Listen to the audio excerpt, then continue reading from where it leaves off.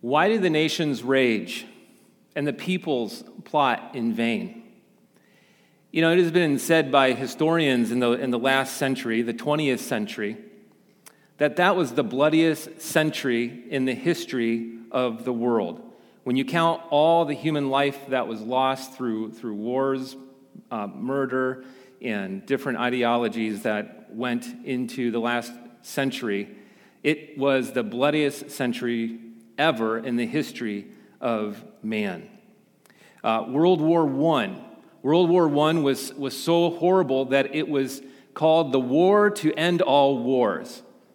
And if you ask me, I think whoever came up with that was probably a glass half full kind of person. But, of course, it wasn't the war to end all wars. We had World War II and then numerous other wars around the world in the 20th century. Now, on top of that, you had certain nations around the world in the last century that were driven also by their ideological beliefs in socialism and communism that motivated them to kill millions of their own citizens or ethnic groups just for the advancement of their own power and utopian dreams. Nazi Germany killed 6 million Jews in the Holocaust during World War II, and it's estimated that 100 million people died under communistic regimes in the last century. And of course, this century, although there might not be as many global wars happening around the world, we still see the effects of war in this century. As nations continue to rage against one another, our own nation has been at war in Iraq and Afghanistan. We've witnessed the rise of radical Islam and their grip on the Middle East and in Africa. In early 2000s, the former president of Iran, Mahmoud Ahmadinejad, he vowed to wipe America and Israel off the face of the earth. That was his whole plot. And since Israel's reemergence as a nation in 1948 up until today, we've continued to see nations plotting against their destruction. And so in this century and in the last one, we have seen the nations plot and rage against each other in a way like no other time in world history. And so with all that, what we've learned about the nations in the last century and about human history in general, with all this information that we know about the last century and human history in general, I think all of us at one time or another have asked the question, why do the nations rage? Why do they rage against each other? And why does this happen? Why so much war? And then there's the follow-up question to that question, which is, when or will there ever be peace upon the earth? And we wonder, is that really possible? Well, I believe the Bible, God's Word, answers those questions. The opening question I asked a minute ago, why do the nations rage and the peoples plot in vain, is really not a unique question to me. It is a question that comes from the first verse of Psalm 2. And it is a question that's written by King David. And the reason we know that David wrote this particular psalm is because the Gospel of Luke gives him the credit for it in Luke's book of Acts. Psalm 2 is the psalm that we're going to be focusing on today. So if you have your Bibles near you, please open it up to Psalm 2, and we'll be spending some time there walking through that passage today, as well as going through a number of other passages. So, and just a heads up, I'm going to be using a lot of cross-references today to help explain what Psalm 2 is teaching. So you might just want to jot the reference down or get it on your outline and look it up at another time, just forewarning you on that. And the reason for that is because God's Word is going to explain so much of this much better than I can in my own mind and strength. So, but back to Psalm 2. Psalm 2 is basically a psalm that is prophetic in nature, and the theme of this prophecy is messianic. In other words, it's a psalm that points to a Messiah, a king, who is appointed by God to rule. And this king is appointed by God to rule and reign the world, in righteousness, to bring about peace and justice to the earth. And he will bring those things about someday by destroying the enemies of God. And so what I want to focus on today from Psalm 2 is looking at its prophetic nature as the prophecies of the Messiah written about in this psalm are fulfilled in Jesus. The Apostle John wrote in John 19, or not in John, but the Apostle John wrote in Revelation 19, verse 10, that the testimony of Jesus is the spirit of prophecy. So some of these verses that we'll be looking at today, Jesus has already fulfilled in his first coming. But we'll also see, looking at stuff here in Psalm 2, that he has yet to fulfill some of the messianic expectations of this psalm. The New Testament expectation is that Jesus will fulfill all the messianic prophecies about himself at his second coming. So what I want you to see today as we walk through this psalm together is I want you to see Jesus fulfilling God's plan for the world. And to do that, we'll be looking throughout God's word, again, like I made mention a few minutes ago. And we're going to be looking at both the some Old and New Testament passages to see how Jesus truly is God's anointed king, the Messiah, who is the King of kings and Lord of lords. So look at Psalm 2:1 with me. Let's look at this together. I just want to read it again, even though I've said it a couple times already. But David pens this in verse 1 of Psalm 2. He says, "Why do the nations rage and the peoples plot in vain?" Now, what I want you to notice about that opening question is that it's a two-part question. The first part is about why are the nations raging? Why are they angry or restless, as it says in the Hebrew? Continually restless. And the second part is, what are they plotting about? And what I want you to notice about David's big opening question there in verse 1 is that the nations rage and the peoples plot. It's a unified plot. In other words, the nations are raging, they're restless, and they're plotting together. They're in an uproar over the same thing. And they conspire and plot together to solve their supposed problem. So what are the nations raging about? And what are the peoples coming together, conspiring and plotting together on?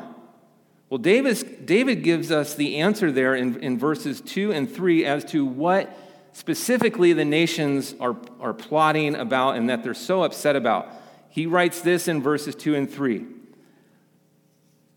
"The kings of the earth set themselves, and the rulers take counsel together against the Lord and against his anointed, saying, 'Let us burst their bonds apart and cast away their cords from us.'"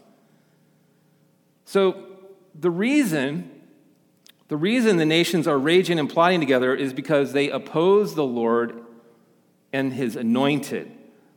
The text says that the kings of the earth, they set themselves against the Lord. Like they are just totally against him, and they're against his anointed. In other words, these nations and rulers are set, they are fixed on trying to disrupt and thwart the plan of God. And they are motivated to do this really because they have no love for God. And like I said a few minutes ago, this psalm is prophetic in nature, and in the book of Acts, Luke writes that in the early church of Jerusalem, not long after Christ departed from Jerusalem, Peter and John, they go out and they're spreading the gospel in the city of Jerusalem. They get caught, put in prison. Then they are released from prison. And their friends had been praying for them that they would get released from prison. And when they find out that Peter and John are set free and they come back and they worship together. When they get together as a church, they worship together of what God had done for them on their behalf.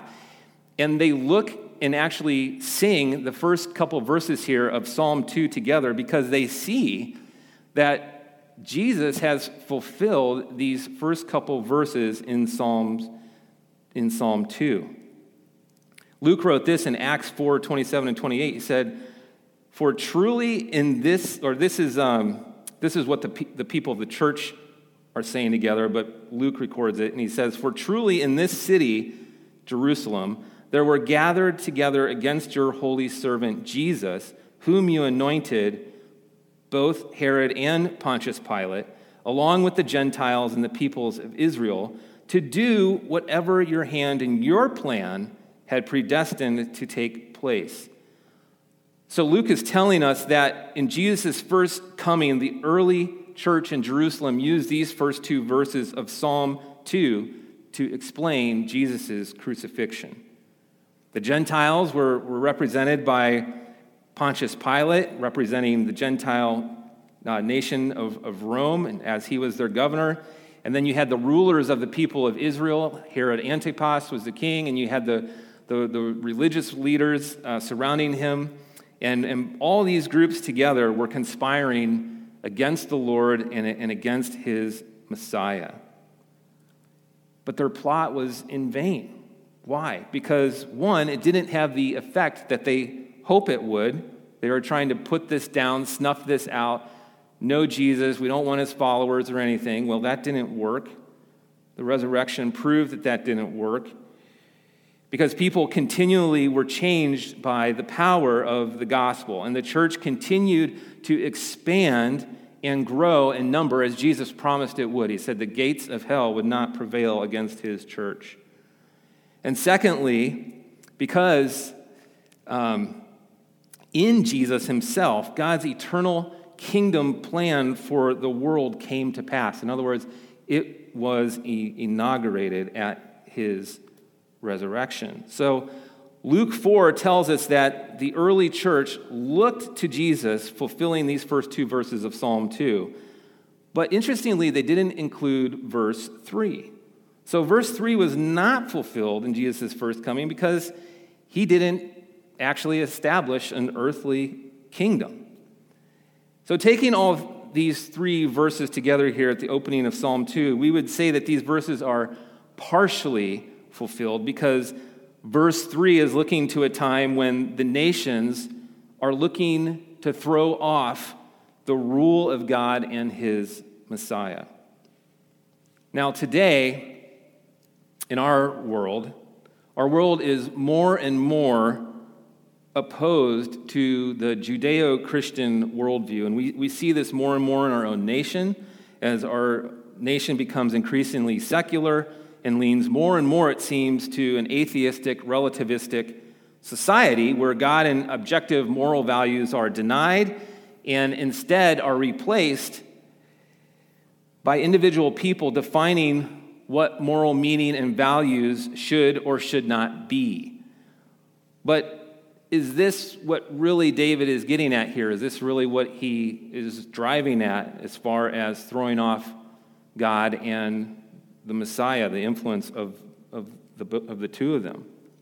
Well, the short answer is no. As much as we see and hear of increasing hostilities in our world against those who possess or affirm the Judeo-Christian worldview, David is not so much talking about the world being opposed to a particular worldview. He is talking about the nations seeking to overthrow the rule of God and his Messiah. So there's still a future component here to this psalm that has yet to be fulfilled. A time is coming in the future when, again, the nations will conspire and plot together in direct opposition to God, seeking to break apart the strong relationship between God and his Messiah. And they seem to believe that they can achieve their goal.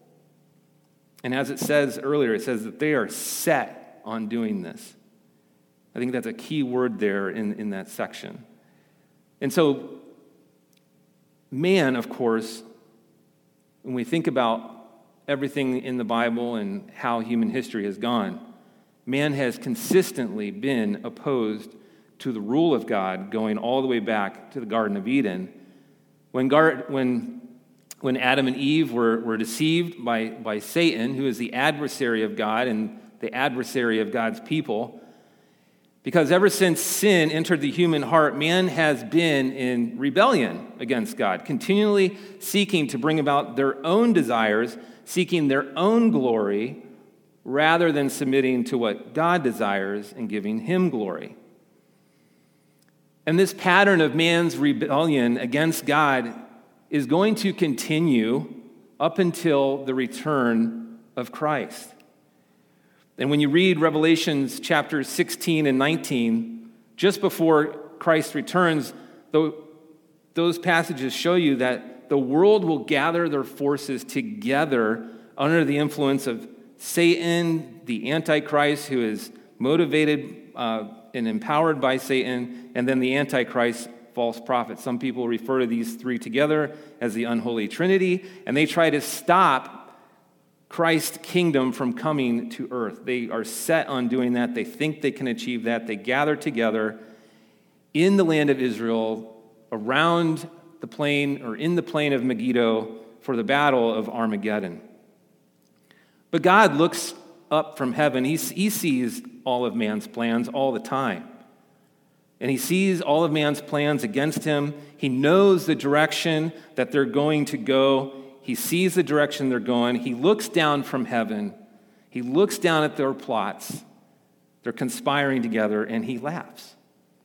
And this laughter is a laughter of ridicule. In essence, God is mockingly laughing at the kind of things that are going on the earth that man thinks he can do, that man thinks he can supersede and thwart the plan of God and God's love for his anointed, the Messiah. So that takes us to verses 4 to 6 there in the next part of Psalm 2. And it says this in verses 4 to 6. It says, "He who sits in the heavens laughs. The Lord holds them in derision.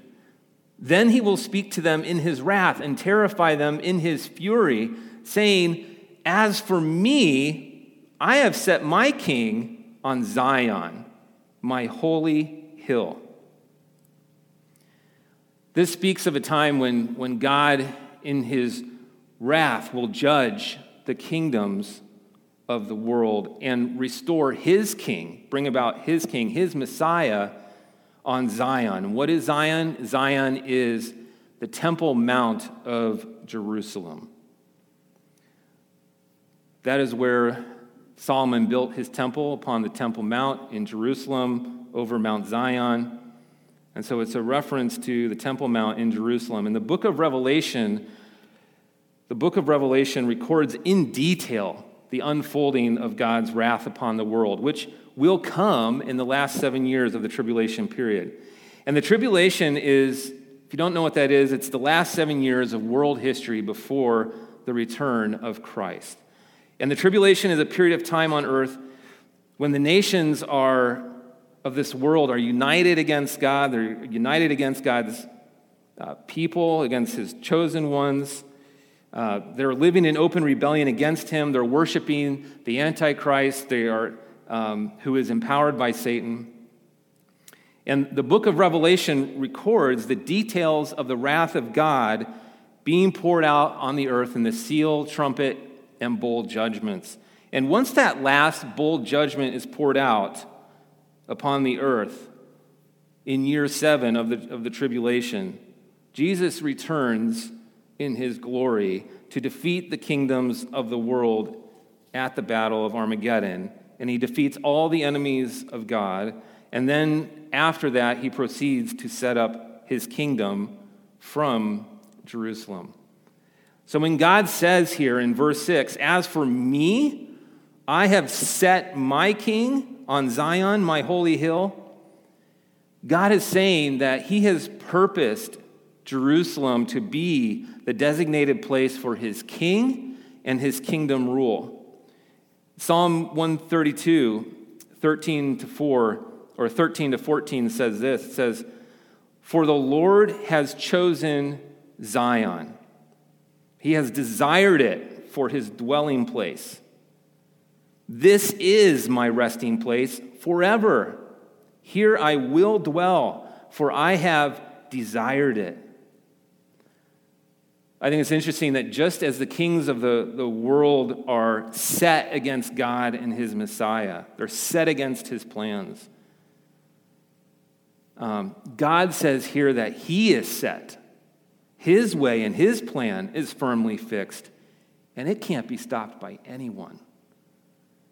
Really, God's redemptive kingdom plan for the world began in the person of Abraham.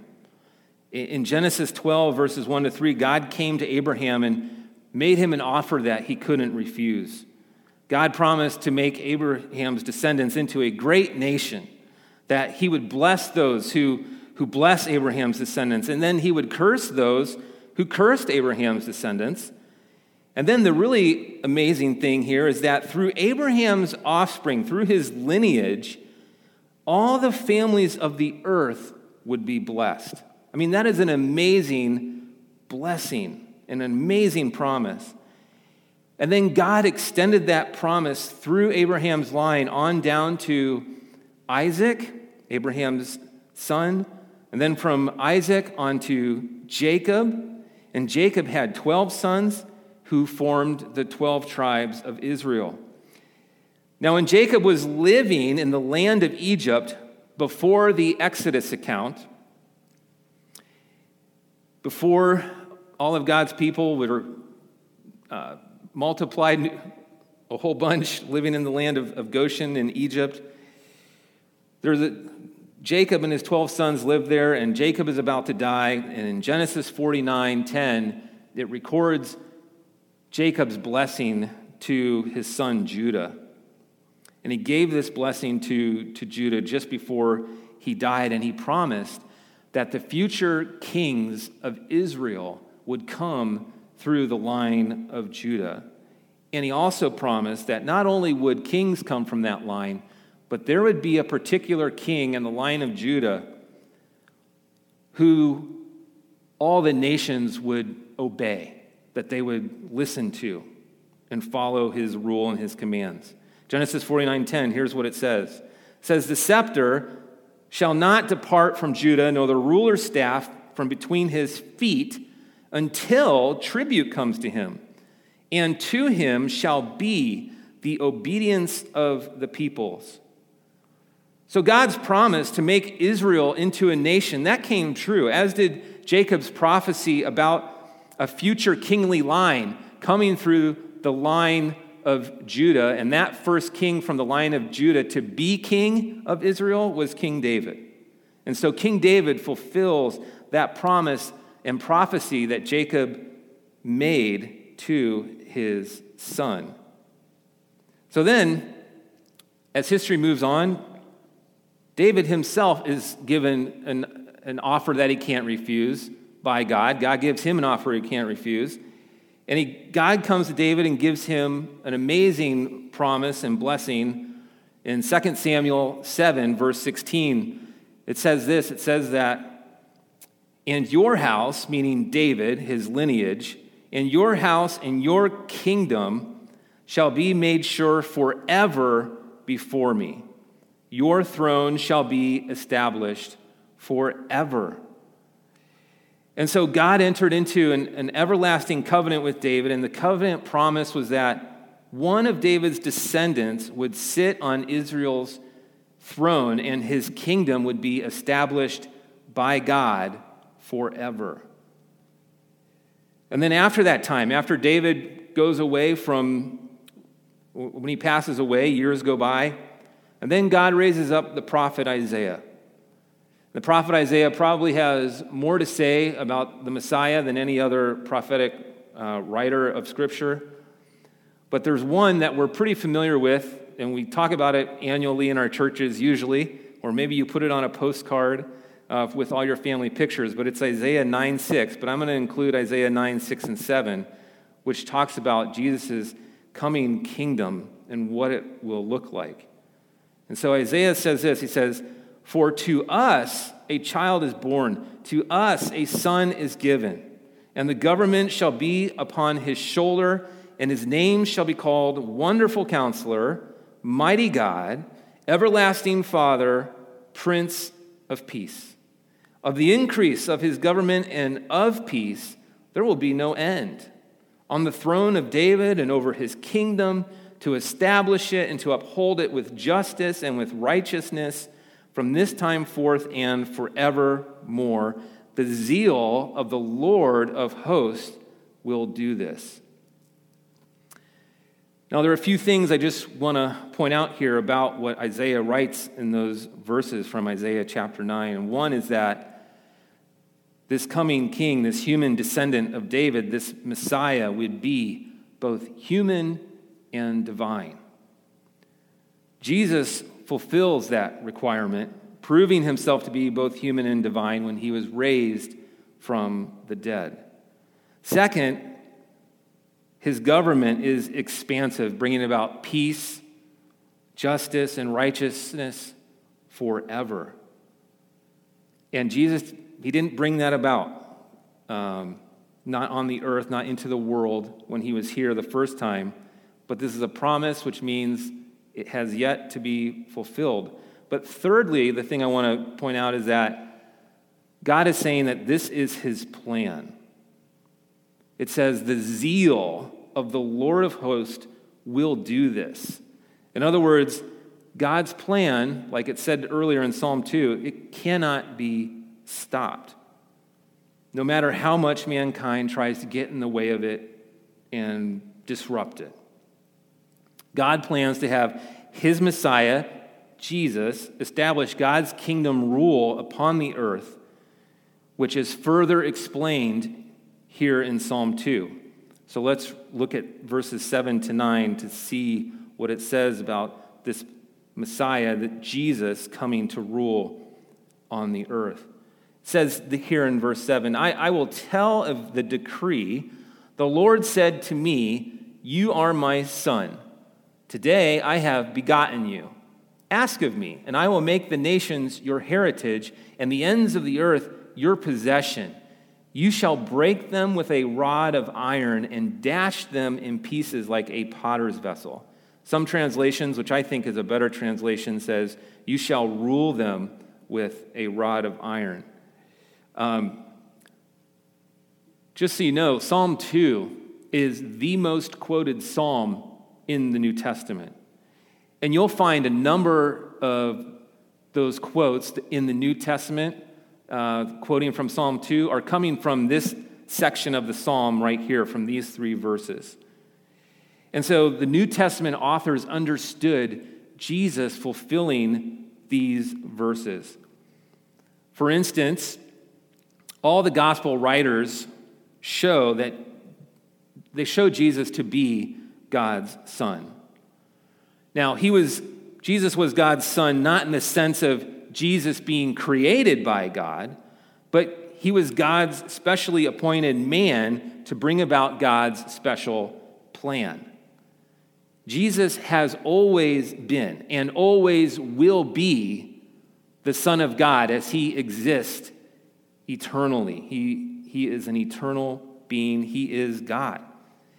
And so even before Jesus enters the world's stage, he was the Son of God, as Jesus is equally one with God.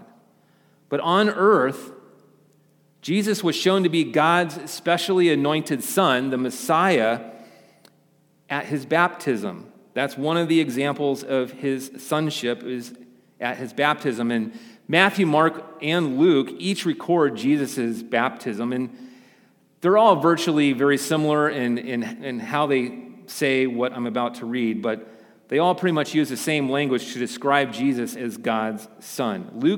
I like how Luke puts it in Luke chapter 3, verse 21 and 22. It says this, he says, "Now when all the people were baptized, and when Jesus also had been baptized and was praying, the heavens were opened, and the Holy Spirit descended on him in bodily form like a dove. And a voice came from heaven, 'You are my beloved Son. With you I am well pleased.'"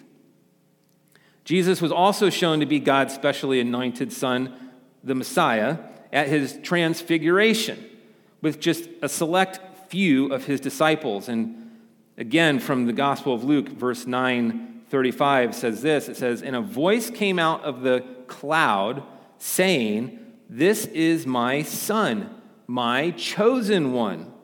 Listen to him.'" The Gospel of John didn't record Jesus' baptism or transfiguration, but he still understood Jesus to be the Son of God. And one of those examples that he wrote can be found in John chapter 1, verse 14.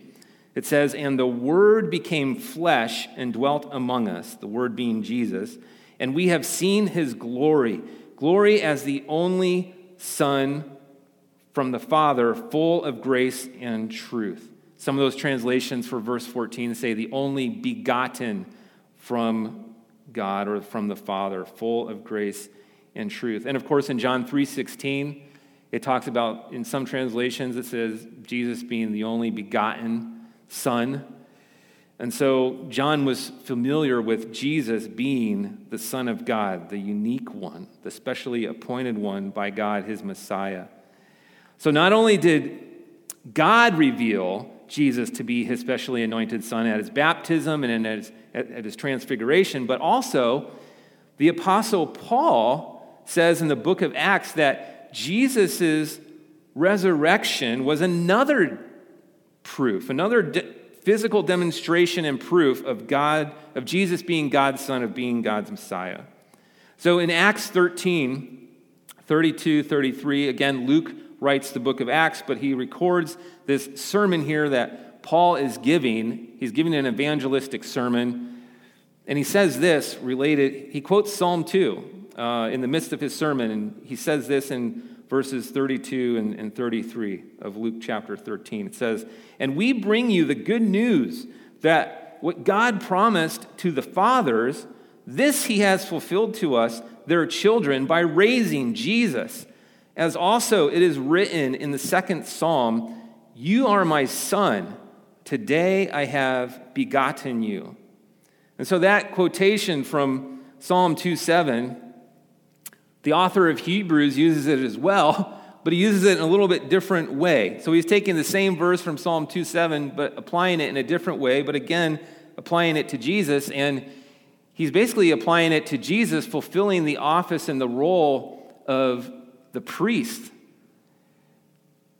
So he's fulfilling the priestly office for God. Jesus is fulfilling the priestly office for God. And Hebrews 5:5 says it this way. It says, "So also Christ did not exalt himself to be made a high priest, but was appointed by him, who said to him, 'You are my son, today I have begotten you.'" So the author of Hebrews is using Psalm 2:7 to claim that Jesus is not only God's appointed king, but he's also God's appointed priest. And this is pretty interesting because it's basically showing that God's offices of king and priest are merged in the person of Jesus. So Jesus' kingdom is seen as a theocratic kingdom as he begins the rule of God in its government, as he brings about the rule of God in its government and religious form. Now, the size and the scope of Jesus' kingdom rule is not just limited to the geography of Israel, but the Bible promises that it will fill the whole earth. Psalm 72:8 says this, it says, "May he have dominion from sea to sea and from the river to the ends of the earth."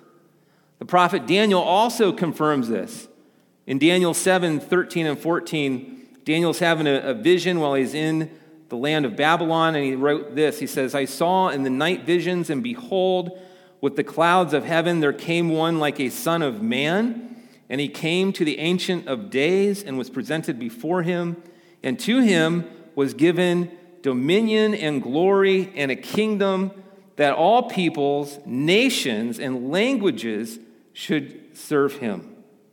His dominion is an everlasting dominion which shall not pass away, and his kingdom one that shall not be destroyed. So when will this kingdom come about?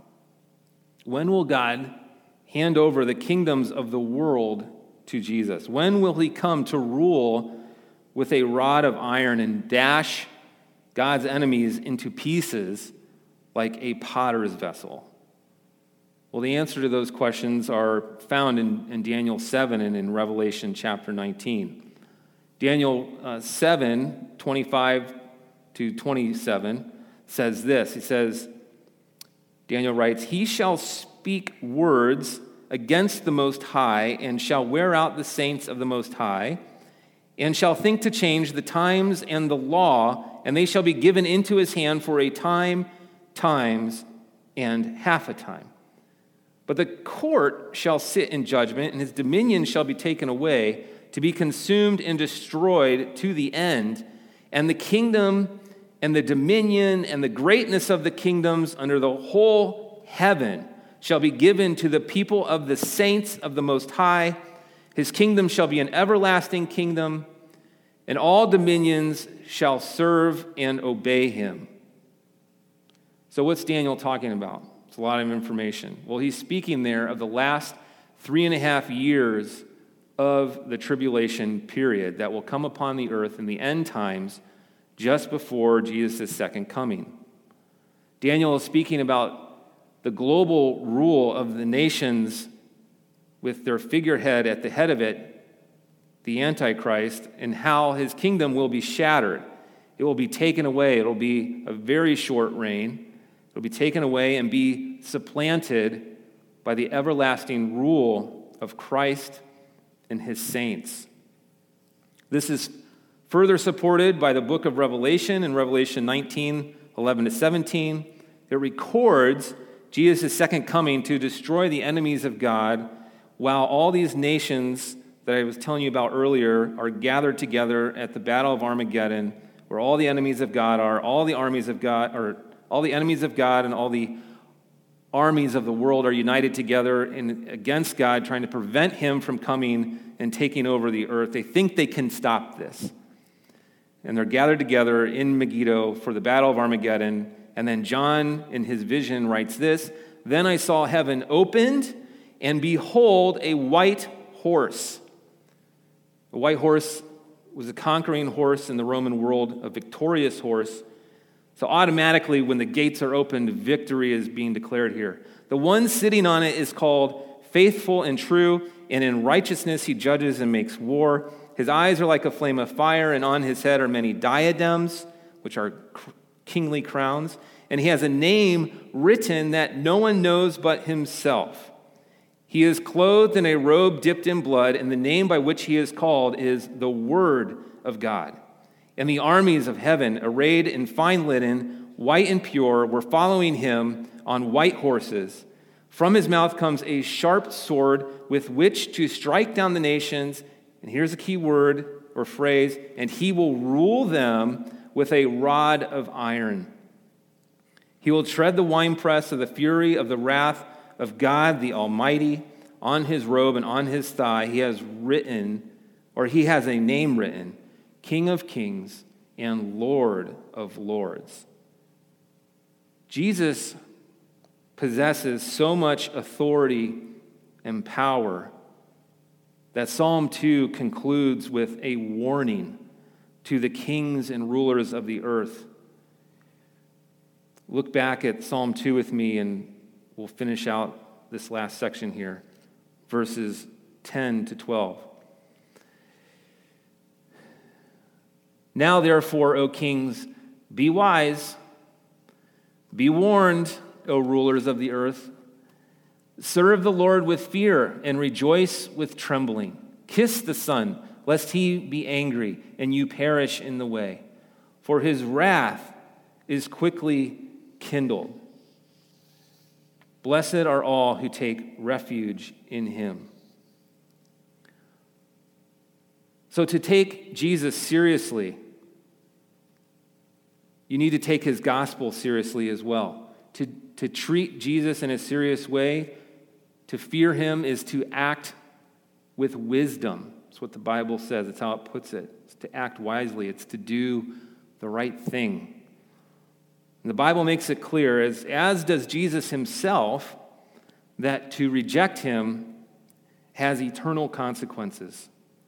And Jesus said in John 3:35-36 that the Father loves the Son and has given all things into his hand.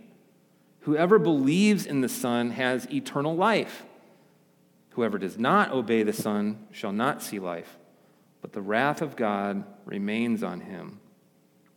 So what makes Jesus worthy to be judge of the world and to receive the kingdoms of the earth? Well, Revelation 5, 9, and 10, this is a verse I've come to love. It says this, and they sang a new song saying, worthy are you, this is a reference to Jesus, worthy are you to take the scroll and to open its seals. Seals are the judgments of God, the unfolding of God's plan for the future, for the tribulation period, and for his coming reign. And it says, for you were slain, and by your blood you ransomed people for God from every tribe and language and people and nation. And you have made them a kingdom and priests to our God. And then there's a promise here, they shall reign on the earth. So Jesus is worthy to have all authority given to him on heaven and in earth because he is God's Son. He is God's Messiah, born of the line of David. Yet he is without sin, who accomplishes the Father's plan for redemption. In Jesus' first coming, he came to die as a sacrifice for sin. And in his second coming, he comes to judge and receive the kingdom God will give him. Jesus is both the lion and the lamb. The Bible promises that the nations will continue to plot against God and his Messiah, seeking to throw off his rule and reign, foolishly thinking that they can defeat him or somehow get rid of him. But the Bible makes it clear that Jesus will return, he'll put down the enemies of God, and the kingdoms of the world will be shattered. And the way to escape this coming wrath and judgment that is coming is to be wise, to honor him, to obey his words by turning to him, to confess your sins to him, to put your trust in him for the forgiveness of your sins, and committing your life to live under his lordship. This is how God becomes your refuge from the wrath of God. It's by receiving Jesus. If you have received Jesus, then you know God as your refuge. So as the days get crazier and crazier, which it seems like they always are right now, because he is your refuge, you can trust and rest that he has you eternally in his hand. He has you secure in his hand. And you can look forward to his return, and you should look forward to his return when he brings about what no other earthly king can bring about. And it is something that cannot be stopped as well, because God's plan is set on this. And it's to bring about Jesus' kingdom of true righteousness, true justice, and true peace.